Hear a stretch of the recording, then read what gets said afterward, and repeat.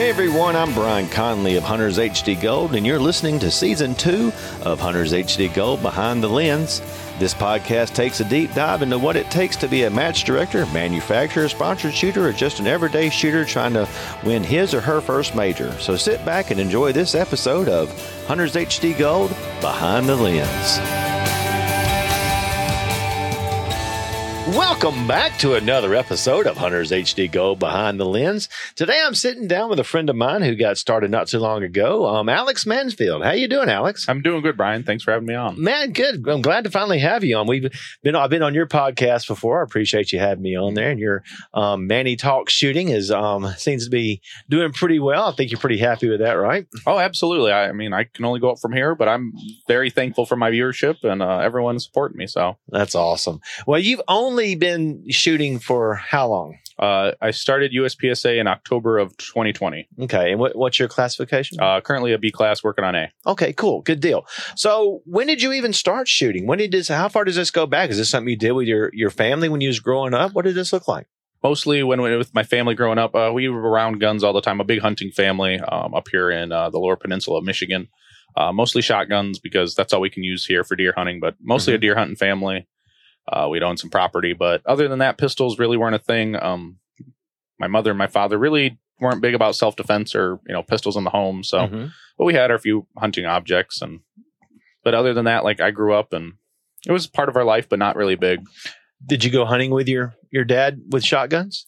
The first time I ever went hunting with him, he actually took out his, I think it was a Smith & Wesson 6-shot 357 Magnum.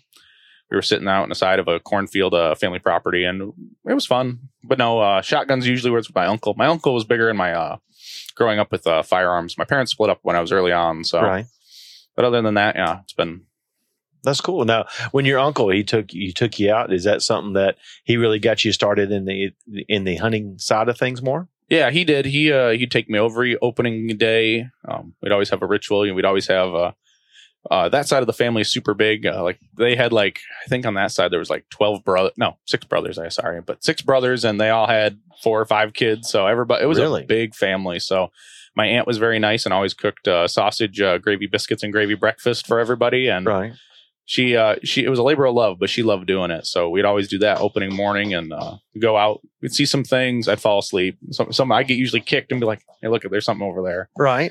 He shot some things, but I was more along for the ride, the experience. Okay, good deal. When you when did you start protecting yourself at home when you were out, or when you finally moved out? What did that look like? I didn't really get back into firearms until I was 22. I'm almost 28 now, so It's been 6 or so years now that I've taken my self protection kind of seriously. Getting back into firearms ownership. So. Okay, who influenced that?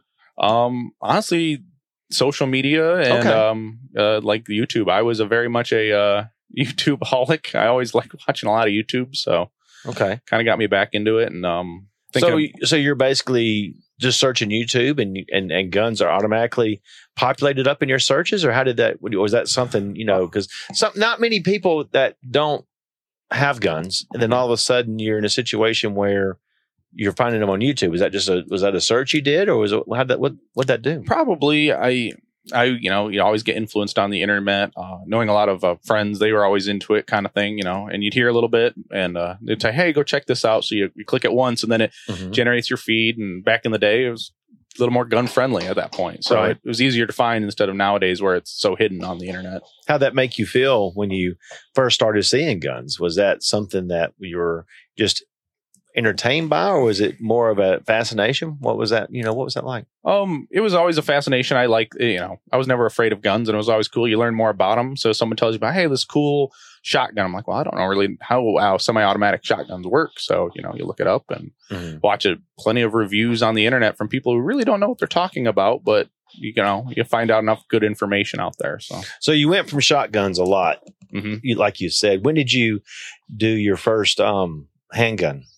Back when I was 22, I went, learn about, who was that? Probably some major back in the day, probably, I hate to say this, but Nut and Fancy. I don't know if you've ever heard of him. He was he's a gun reviewer back in the day. He kind of stopped making content now, but he was out in Utah and just running and gunning and kind of showing the cool aspects of being able to be proficient with a firearm. And at some form of speed. So. Mm-hmm. Did you play video games and stuff? I I grew up in the age of video games, and I think my mother actually hates me for it. I don't have time for video games now, but right. I grew up with Call of Duty and Modern Warfare and stuff like that. So is that where you think some of that, the gun aha could have came from as well? Maybe a little bit, but not too much. Okay. So when you go to protect yourself for a firearm for the first time, was this something that you were thinking about it as protection, or just thinking about it as you wanted to have one? No, it was definitely for protection. My wife and I, we were living alone at the time, and we had just bought a house. So I was like, well, I don't have any in the home at the moment. I hadn't moved all of my other firearms that I'd gotten as a child over to the house yet. I was like, well, we need something. So It's not like we live in a terrible neighborhood, but I'd rather have it and not need it than need it and not have it. No, I understand that. Does your wife, how does she feel about guns? Oh, she loves guns. Now that, I've gotten her, the first couple of years, she was really hesitant. It's like, oh, you got to keep those locked up. And it's like, well, they're not going to hurt you. They're inanimate objects. Mm-hmm.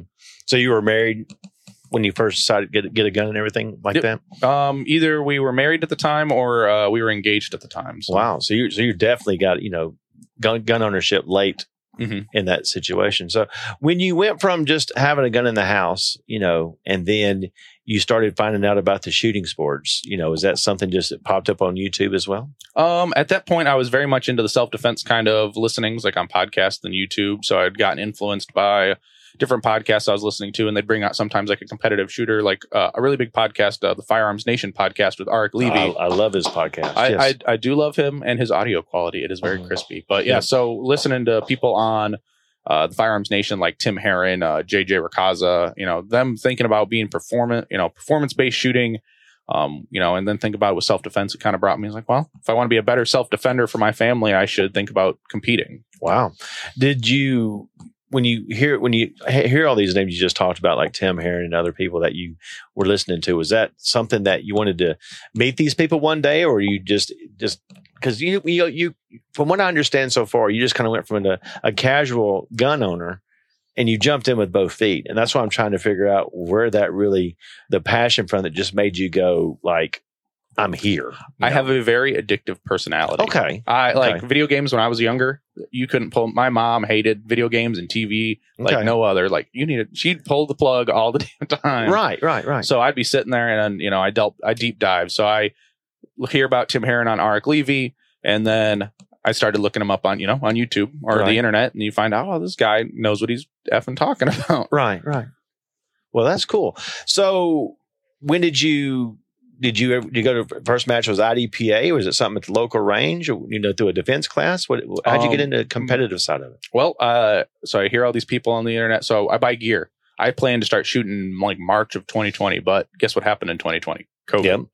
So ranges shut down a little bit, ammo dried up, and you bought gear first. Mm-hmm. I bought some gear first, yeah, just based on recommendations that you saw online, or watching YouTube, figuring out what people were using. Okay. Currently, at that time, I think a lot of people were using Ghost USA products, and so that's what I started with, and it was relatively inexpensive to start gear. So you buy that and you see where it worked. And I made a mistake doing that, because when I first started shooting, it was cowboy shooting, and I went and bought a bunch of stuff I thought. And then when I got out there, in 2 months later, I realized I threw everything away I had and bought the real stuff I needed. So I still have some of that gear sitting around, but it's definitely in the box of I'm not going to use it unless something breaks. Right. But it's still there. But yeah, it served me well for the little time that I've used it so far. So Well, cool. So when you're in a situation where tell me about your first match when you went to the first match. The first match I actually went to was an outlaw match.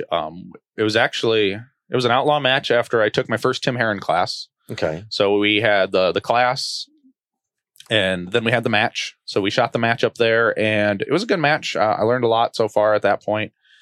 So I was fairly confident. I didn't have to worry about anything about safety. I was very, safe gun handling, and I was able to start really thinking about the minutia of the sport, being able to start gaming things at that point, not really having to worry about to shoot what I could see.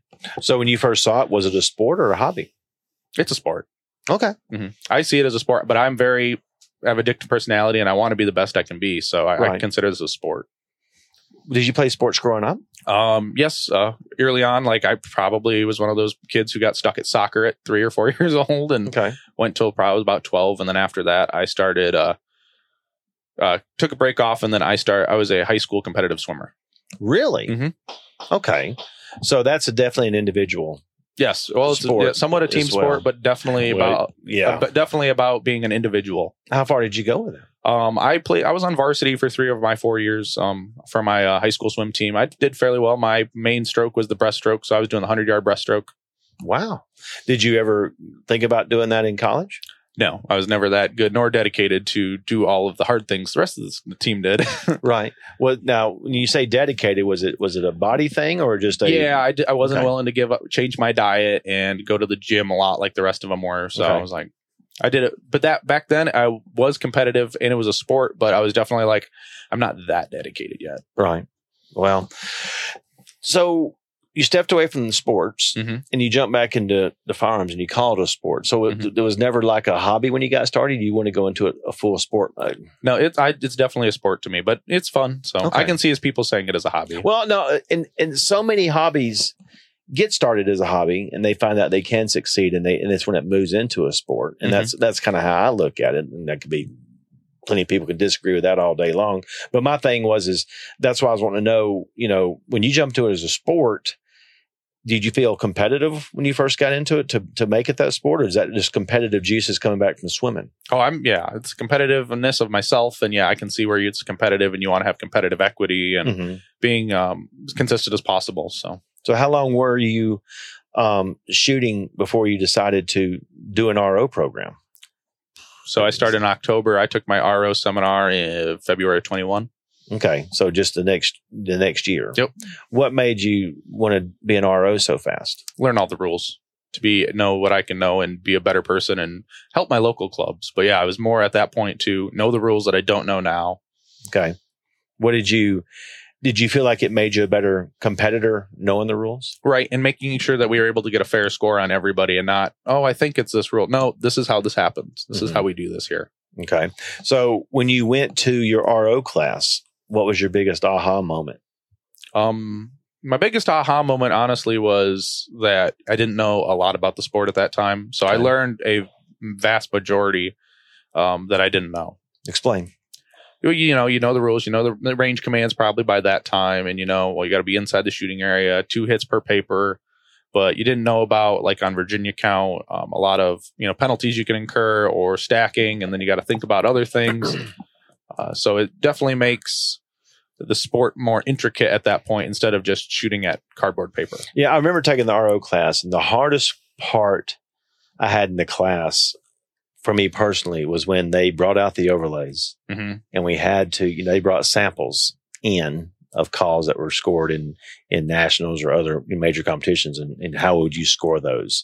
Was that difficult to you? How did you feel about that part of the class? Because that was the most intriguing to me. Yes, it was very eye opening to be like, well, and then you get explained why the call is what it is, and it's like, well, that makes sense now. Now that I know that, like a lot of these calls here today, they are, they're just easier after you look at them. And sometimes it takes an eye to get to these, to make those right calls. But that's what we really want, is to make those right calls. Did you ever feel when you were a young RO, and did you feel people would try to take advantage of that to try to get calls going their way?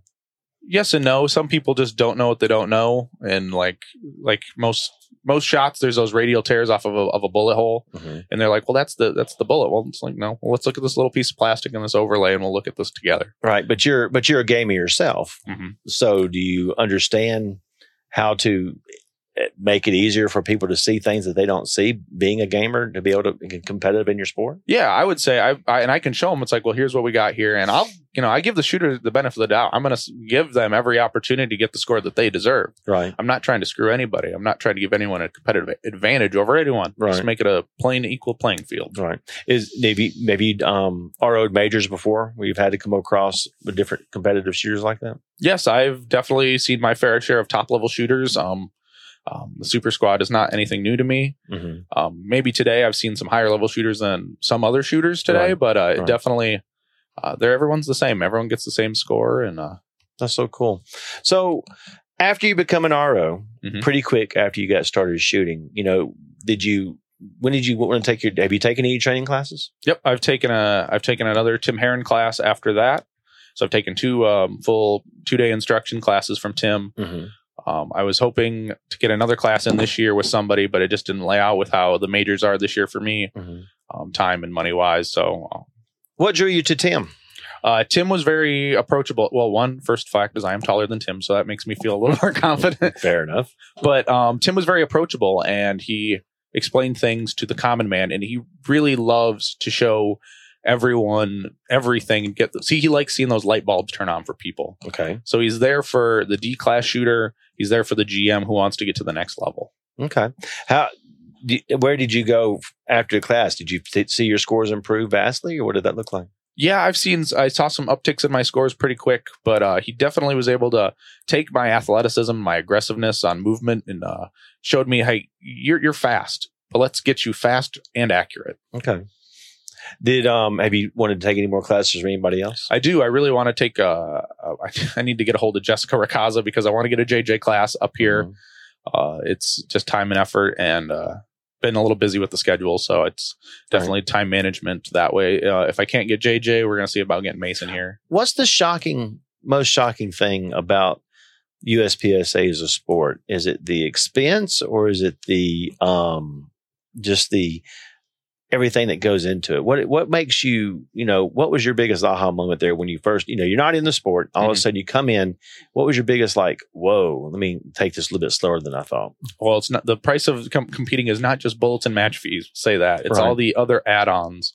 Everyone will talk about how costly it is to get into open or whatnot, which it is, but it's an investment, just like everything, your investment in your vehicle, all your things at home, your couch and your sofa, whatever. It's just, it all adds up over time. It does, but when you talk about stuff you just mentioned, that's stuff you share with your wife or your partner. But in this situation, this is all about you. Yeah, well, she gets a kick out of it too, so it's quite nice. She's going to start competing here eventually. Is she really? Yep. Okay. She's taking it at her own time. I'm not pressuring her. She's doing it on her own, own choices. She's like, I want to do that. I'm like, okay. Did she come to you about that and say she wanted to do it, or you went to her about it? Nope. She came to me and she's like, all right, pick out a gun. Are you wanting to start off in Steel Challenge or right in USPSA? I think we're going to start off in Steel Challenge in the winter just to get her used to pulling the trigger, but then she really wants to just shoot USPSA. Okay. Did you do any Steel Challenge yourself? I have not. I am a Steel Challenge endorsed RO, but I have not actually shot any Steel Challenge. So you went directly into USPSA and nothing else? Correct. Do you think you missed something by not doing Steel Challenge yet? Or do you not know because you haven't shot Steel Challenge really understand? I can see where Steel Challenge definitely can improve my steel game. And that is the plan over the winter, is to shoot some Steel Challenge. What do you think you think it'd do more than just shooting steel as far as shooting? What do you think about the accuracy and pulling the trigger? Well, the accuracy of pulling the trigger, but it's like being able to see what you need to see and see that steel move and where you need to see your sights or your dot on that steel and then get the trigger press. But it lets you play with the speed and vision of it. Okay. Good. Do you do a lot of dry firing when you're home or anything like that for your training? I usually do. I do a lot of dry fire. I have slowed down a bit with all the majors and busyness at this club. So you're into this. We're 2021. You did your RO class. Then 2022. Did you shot a lot more in 2022 as far as where we're at so far? Or because you all of a sudden in 2022 you decided, I want to jump into a podcast and do everything. What's the thought process behind that when you decide you want to, do something like that? I want to understand what your viewpoint was to say, I want to do that. Well, I'm a podcast junkie. I listen to a lot. I had a lot on my phone. So I was listening to Steger, Arik Levy, the Hit Factor podcast or The Perfect Double. What do you think was missing them? Because if you listen, because I did this because against my will. I didn't want to do a podcast. I was talked into by another gentleman doing it because I thought there was plenty of great podcasts out there already that didn't need me being another voice out there. But did you feel there was a certain hole you could feel?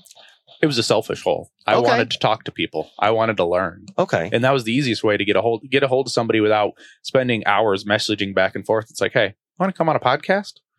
And luckily enough, my best friend, Brian Levy out of Texas, was my first victim on the podcast. So. Right.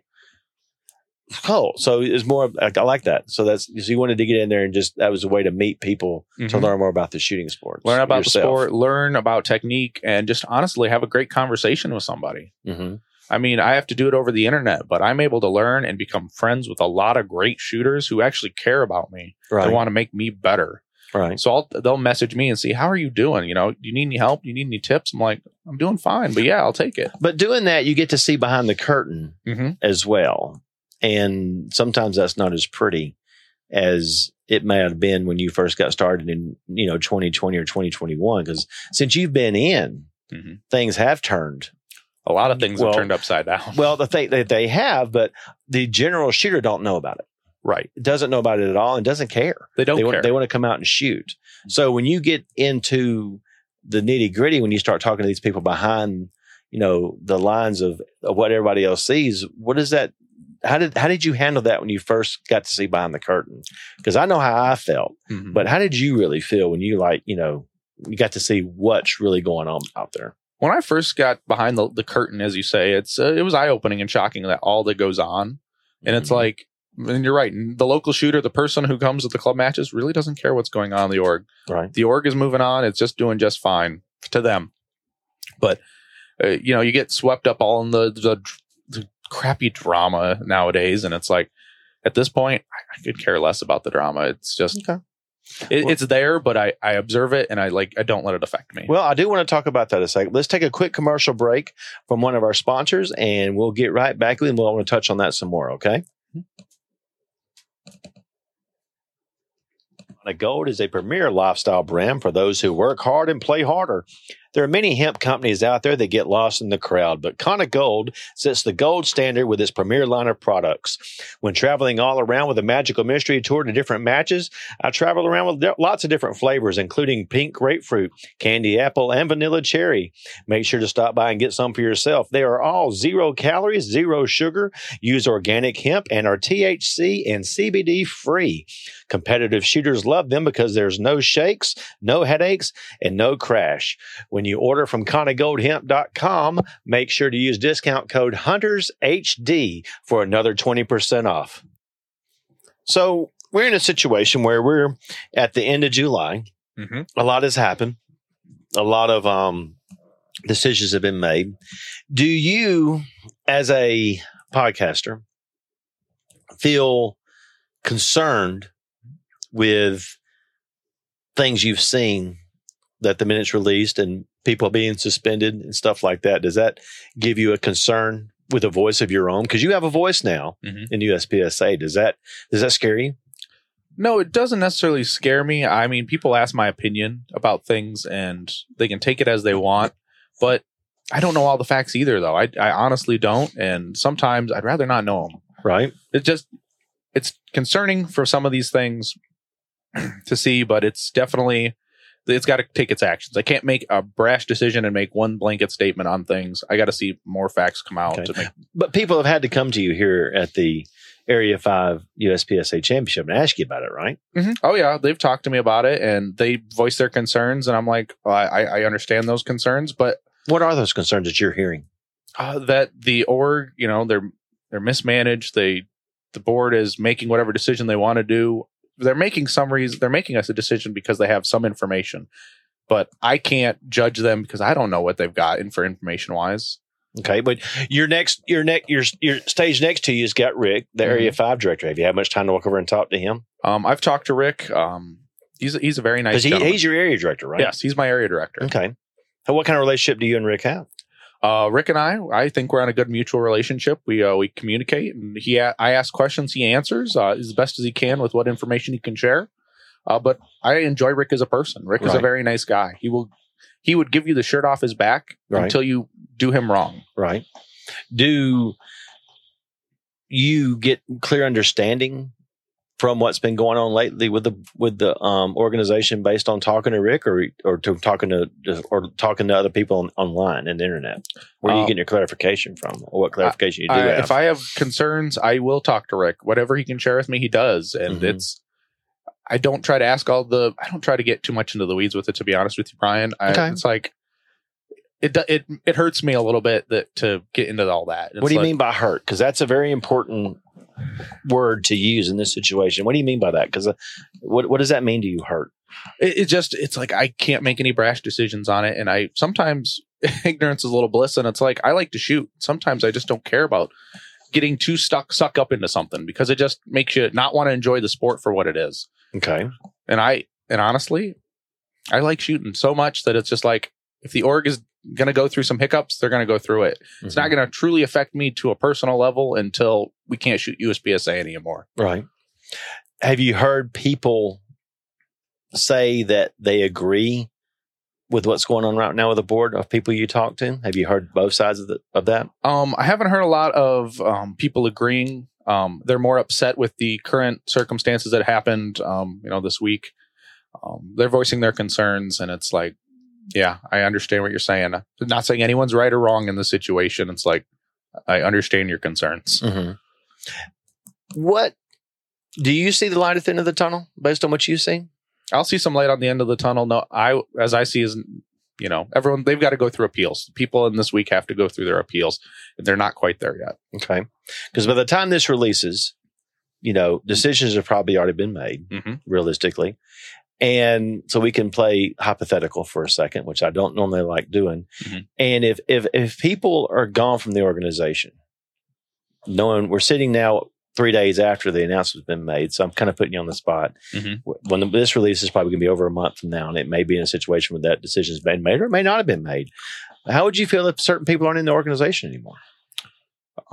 If they're not in the organization anymore, I hope they have legitimate proof and facts to base up that instead of opinions and feelings. Okay. If they're in the org still, how does that make you feel as well? It'd be fine. I mean, I would be glad if they all stay in the org. And we just had a little hiccup with some personalities and some misinformation. Okay. So you think that the communication with the board as of right now, nobody really knows what's going on enough to know what side is on either way, correct? Right. We don't. The whole curtain has not been pulled back, and we don't know what everybody knows. As members of the USPSA, do you think it should? Honestly, the regular membership, they don't care. They just, like I said, they wanted to shoot the matches. But for the people who are invested and who are staying up to date with the minutes, they should be able to have information that is appropriate to the situation and what needs to be shared. Then I just thought about this and it just hit me. Do you think the hobbyists don't care and the people that are in this for the sport do care? You think that's the dividing line? I would say it's even greater than that. It's up for discussion because I just thought about that myself. Well, yeah, I will say your baseline, very much a hobbyist, doesn't care. They don't know what's going on in the org. They just know that they get their classification updated on the USPSA website. They can shoot club matches. They can go shoot majors. They're fine. But the person who's super invested and they call this a sport, they're probably a little concerned. Okay. And they probably do care. And there's some people who are just too fed up with all the drama that they don't care about the drama. Right. And they're just going to go and shoot. But they care about the sport. Do you think the everything's gone too far with the internet on that? I think it's encroached a little too far in the personal lives of, everybody. Mm-hmm. And I think that, everyone's entitled to a private life. Right. And the internet has definitely encroached on everyone's privacy. If you post it on the internet, that's fair game. But when you post other people's information or lifestyles on the internet, that I think that's a little too far because they didn't post it out there in the first place. Right.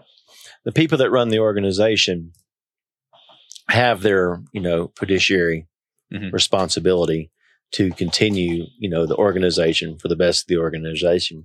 Based on what you've seen behind the curtain, do you have an excitement about new people that may be coming in to run the organization in the future based on what you've heard? I'm always excited to see new faces and new people putting a stake into the organization and really want to and make the sport and the organization a better version of itself. Not saying that the board and the people in charge aren't doing what they think is right now. Right. But there always can be a better future to the org and definitely improvements can be made. Yeah. Now, because I know you're good friends with Leif Kunkel. And he's thinking about running for Area 5.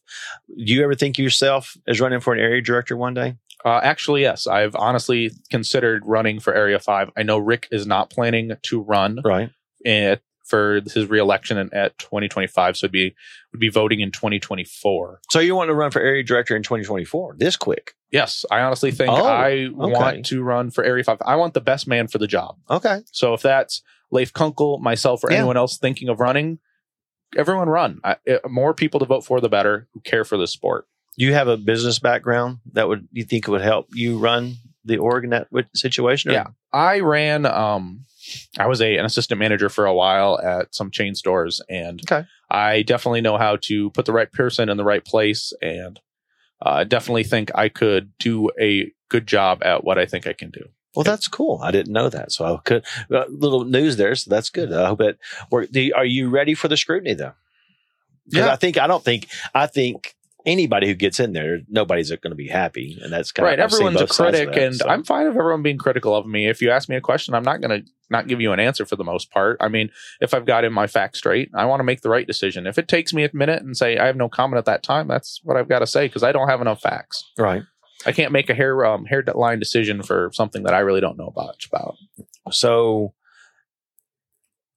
being in a situation where you definitely care that much about the organization and you're definitely wanting to move forward in the future, do you think that's going to be part for the sport for you, or going to get more into the, to the liability of the company and the concern there to make it a part of your, entire lifestyle? What is that? That's a big step. Yeah, it'd definitely be a big step on the lifestyle. I know a lot of people put a lot more time in it than I do. Mm-hmm. And I've even talked to the wife, and it's like, hey, if this happens, like, I'm going to do my best, but it's going to be hard for a little while to get my feet on the ground with the org and whatnot. But it's definitely a big time sink. And she's already understanding now. She kind of gave up some vacations for me to be able to do what I like to do. So, right. Now, so when you basically do vacation time now, it's for shooting? Yes, mostly. She travel around a lot with you as well? What we can, like, luckily enough, we're at Area 5 Championship. That's my local club. So luckily I'm like an hour away from home. So, well, that's cool. That's very cool.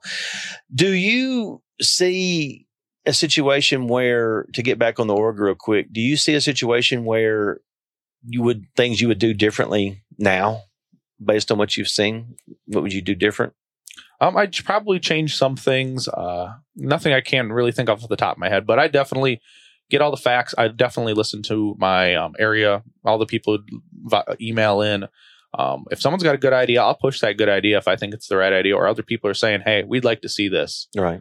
So I'd definitely be I'd be the voice for my area on the board. Okay. Because that's what I hear a lot of people saying, listen to the members and everything else. But what does that mean? I mean, because we can say listen to the members, we can say do this and that. We got a presidential election that's getting ready to come up again with a runoff and everything else. They're saying the same thing, but nobody's giving detail. Is there listening and hearing are two different things. Listening and putting action is two different things. Right. What does that really look like when we get in a situation where what that does? I mean, what does that look like for you to listen? I mean, I get what you're saying, but it doesn't tell me anything. Right. Exactly. Yeah. And honestly, it's taking the facts, and honestly, not everyone's going to agree either. To be honest, like, you'll have some membership who wants this and the other 50% wants this. What do you do is the right call. And then you talk to your other area directors and see what they're saying. Yeah. And what their areas want. Then I get it. I'm just, it's hard because who do you, who's right on listening to the members, right? It's okay. Do you listen to the 50% here or the 50% here, or the majority or the minority? And how do you make both sides happy? Right. But the area directors taking the company of where it's going to go next. Right. That means somebody's got to be a visionary. At some point, somebody's got to be looking in the future. Yeah, all 8 of them better be at some level. Right. But that's why what's the future look like for this? I mean, we've got Steel Challenge, we've got USPSA. Do you think USPSA should be over other shooting sports? I would like to see it. To be honest, I think you think they should be the governing body for more than the governing body for multi-gun, governing body for this and Steel Challenge and this, but. What about other things are out there? Do you think they should be the governing body for everything? Honestly, I would like to see them add more. I'd like to see them become like you said, multi-gun. I would love to get into multi-gun and play that sport too. Right. But everyone's got their outlaw rules. I'd love one uniform rule set that everyone can agree on, and maybe you have to tweak it for your club under the rules, right? Mm-hmm. To make things a little, for safety purposes and whatnot. But if you're able to go to any multi-gun match and say in the Midwest that has the same rule set, or even down in Alabama or Florida, and be on the same playing field as every other competitor, that'd be awesome. I'd like a falling steel match, kind of like the Pro-Am. Right. I would love to see that back, because that was one of the things that brought me into the sport. Watching Max, JJ, KC shoot down steel. Right. I've been influenced a lot by media and what I've consumed, and it kind of sparked all this love for shooting. Right. Where do you see the shooting sports fitting into the media world? I know a lot of people talk about they want to make it mainstream and get it on television. Honestly, but our sport is very hard. I would say it's very hard to enjoy on the television for the most part, for the average, watcher on the TV. Tell me why. You got to understand hit factor scoring and under the basic purposes, points per second, but how the leaderboard works up is a very intricate, complicated thing for most people to even understand. So based on that thought process, to do a media driven sport, you would think it need an announcer, somebody talking through the sport like they do in major sporting events to be able to explain it, because the entire world understands football. Yes, everyone understands football. It's not because they played football. It's because they listen to the announcers describe exactly what's going on in football with the rules, why it was called this way and everything else. And it's a repetition situation. Same way in baseball. Yeah. Nobody grew up just knowing the rules of baseball, but back in the 80s and 90s, baseball was huge and the rules were explained and everything was understood. So how do we get to the next level in the shooting sports to make it more understandable like that? Because we're doing live feeds, that it happens all the time. I go out and do live. You've done live. Live is huge, but do we need more, are we doing live for what's already shooting the sport, or are we doing live to reach more shooters?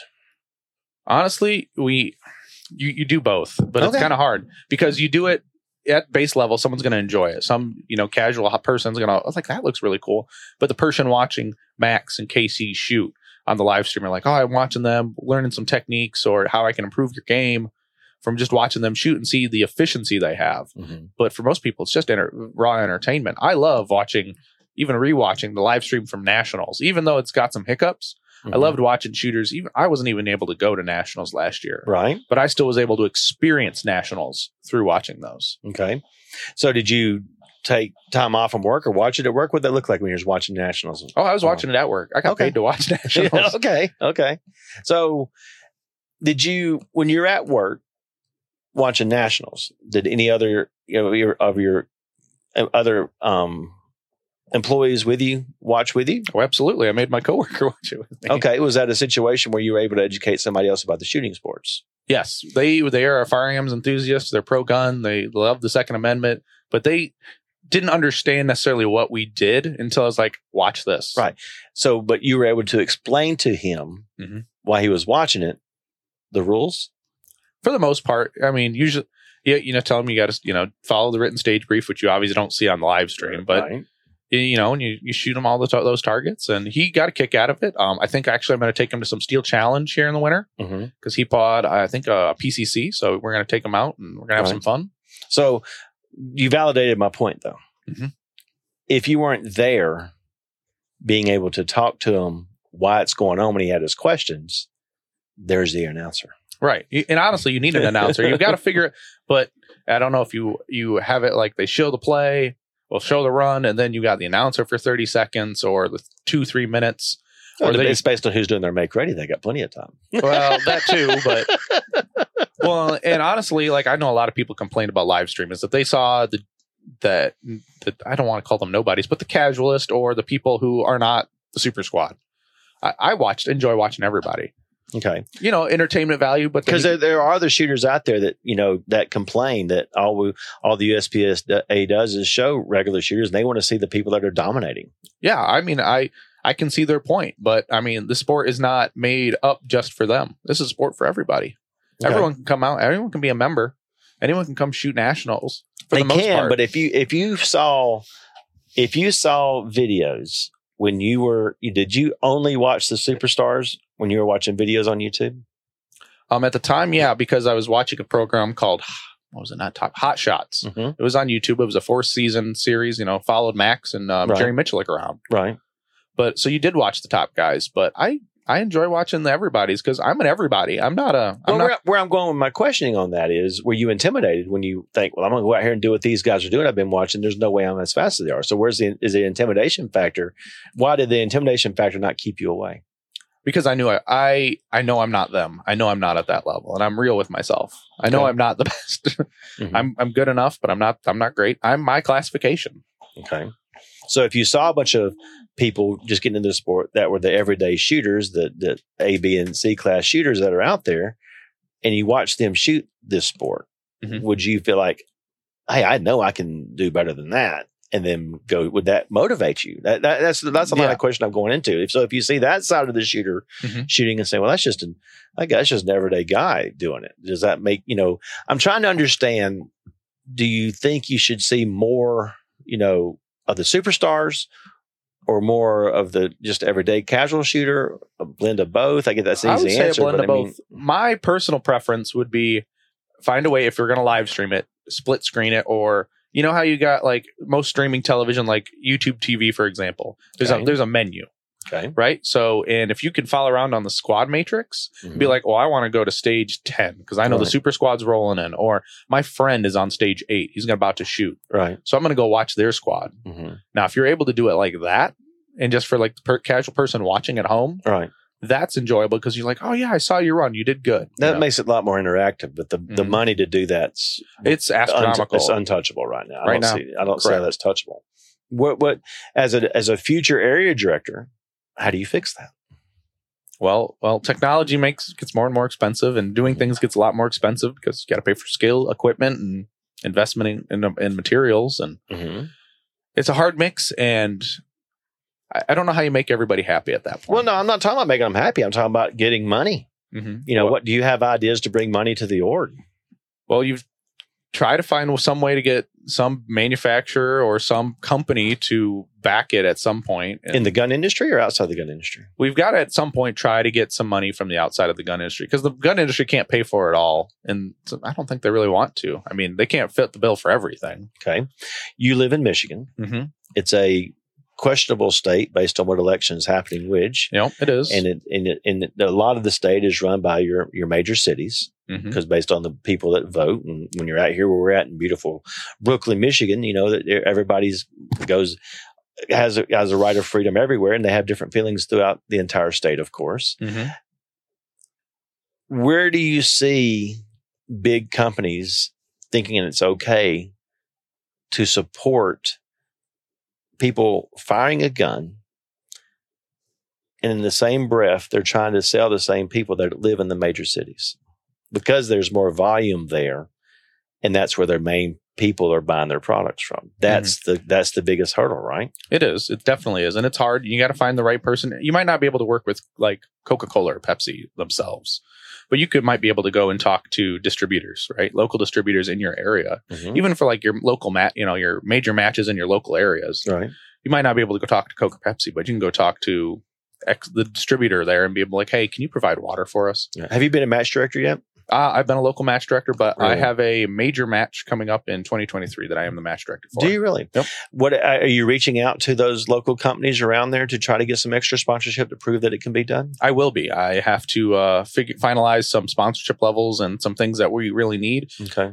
Soon as Area 5 is off the ground, I start working on finalizing a lot of things and get the ball rolling for my match. Good, because you need to, don't wait till the last minute. No, I am very much a planner, and I will be moving forward. Well, because companies do their budget for 2023 at the end of 2022. Major companies already have a budget put in for that and how much money they're going to spend. So exactly. What do you have a way to? Have you thought of the 30-second elevator pitch to go to the local beverage company to try to get water donated or something? Have you thought that far into it yet? A little bit. I've figured things. I haven't thought about like water and stuff like that, but I've thought about, the Porta Johns and whatnot and be able to communicate with those people and tell them. I mean, like, honestly, the little town that we were in, we brought a lot of money into the town just for tourism in the area.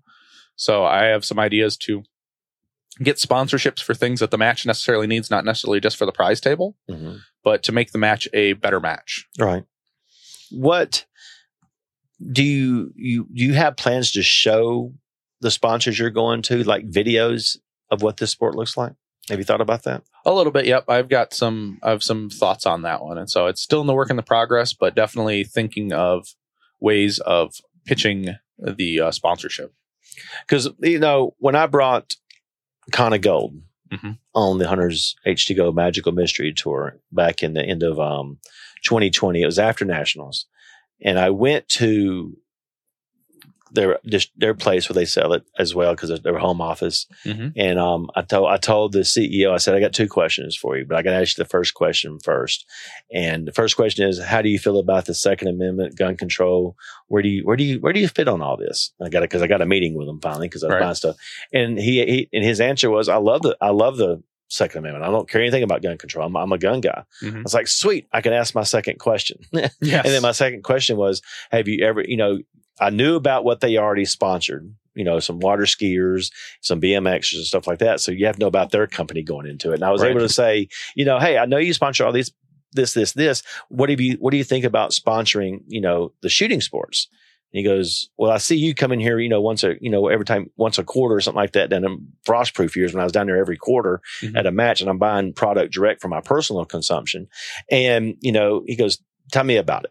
And that's when we sat down and I actually got to show him videos on my phone. I got to show him pictures, and I got to show him, I said, there's 2 things that people are doing every morning when they walk up to the range, and they're either drinking coffee or drinking an energy drink.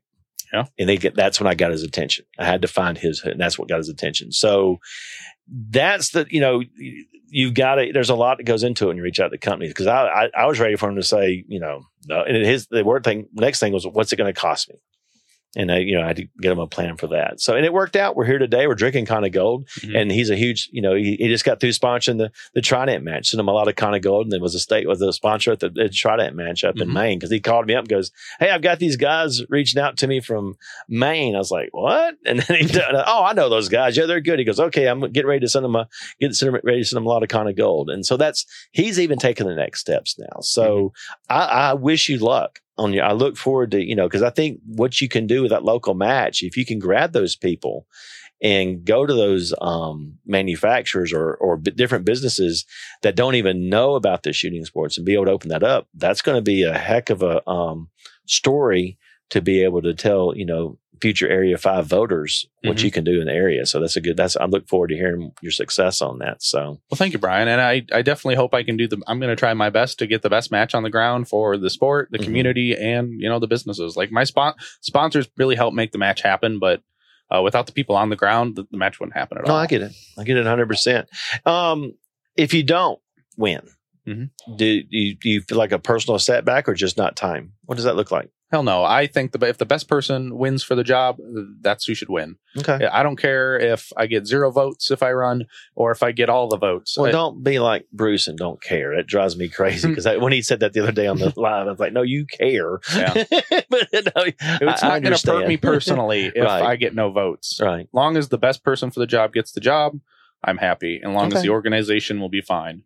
Now, if I don't win Area 5, maybe I'll become the Michigan sectional coordinator. Okay. So I'm not going to go away just because I don't win the area director. Do you feel there should be a level of doing the time as a section coordinator before you even should think about doing an area? I think you should understand what the section coordinator's job is. Depending on what your bylaws in your section are, understand that, well, in Michigan, for example, you need to be a club member of one of our section clubs for 2 years before you can run for the section coordinator position. Okay.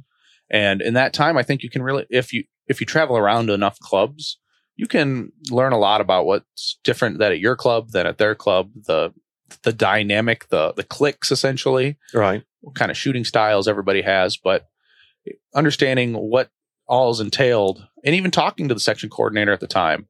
Like, what do you do? Like, is it just dealing with a bunch of crap or drama? And it's like, or do people actually come with you with issues? And I know our section coordinator quite well, and he does his best. Because that's my focus next is going to be the section coordinators with other, people I talk to, because I want to know what they do. Have you talked to your section coordinator about what he does and what he doesn't do, or what he likes about it or what he don't like about it? Have you had those conversations? Yeah, I've talked with our section coordinator, Walt. He's the range master here, one of the range masters here today. Right. A lot of, he deals with a lot of people, but really it's not too bad up here. Like there's not too much he has to worry about. Now, if they've got a vote and he's got to hold a section meeting, that's not too bad. It's like, so you're just like your Sherwin, Well, there's responsibilities now by the section coordinators, because if something happens where somebody can't finish their term, their job is to nominate an area director. Yeah. So that's a pretty big responsibility now. Yeah. Well, and it all depends. I think it depends on what your level of participation even at that job is too. Like, some section coordinators probably don't do as much as the next one. Okay. Or they're like, it depends on what their bylaws say too. That's a big thing that I don't think a lot of the general membership understands is like section has their own bylaws. Like here in our state, in our section, there's a certain percentage of the match fee. Your match fee goes back towards the section to then help fund the start of the sectional match for the next year. Is there things about the bylaws that are in Michigan now that you don't like? They're not terrible, but I haven't really read through with a fine tooth comb other than the top level. Right. But it was definitely there's nothing really concerning there. It's just that shows where the money needs to go and how the structure kind of works. We've got our section coordinator, the assistant coordinator that really, just fills in if the coordinator can't do their job at the moment. Right. And then the treasurer. And then you've just got your club match directors that make the votes on that, the sectional board. Well, you're in a situation where you've came into the sport fast. You've excelled in the sport fast. You're looking for the growth of the sport to be fast. Everything's been happening real fast, which is wonderful. I applaud you for it, because it's not a lot. Is burnout real? Do you see that as yourself? Or I know you say you're all in, and just like you were with, growing up doing different things that, you don't do now. But what do you think that looks like? Do people get burnt out because they aren't getting what they want, or they get burnt out because they just realize that they're the only one that really cares? What do you think burnout looks like for some people? I think a lot of people, burnout's a little different. Sometimes it's mental, it's physical, it's emotional, but you got to be able to take the right steps and know your triggers to then, I need to take a break. Okay. I need to slow down just a tick. Right. For myself, I know, like, I was super busy and I would dry fire all the time, 7 days a week. And I'm like, this is not sustainable. And I realized that. So then I was like, well, maybe 5.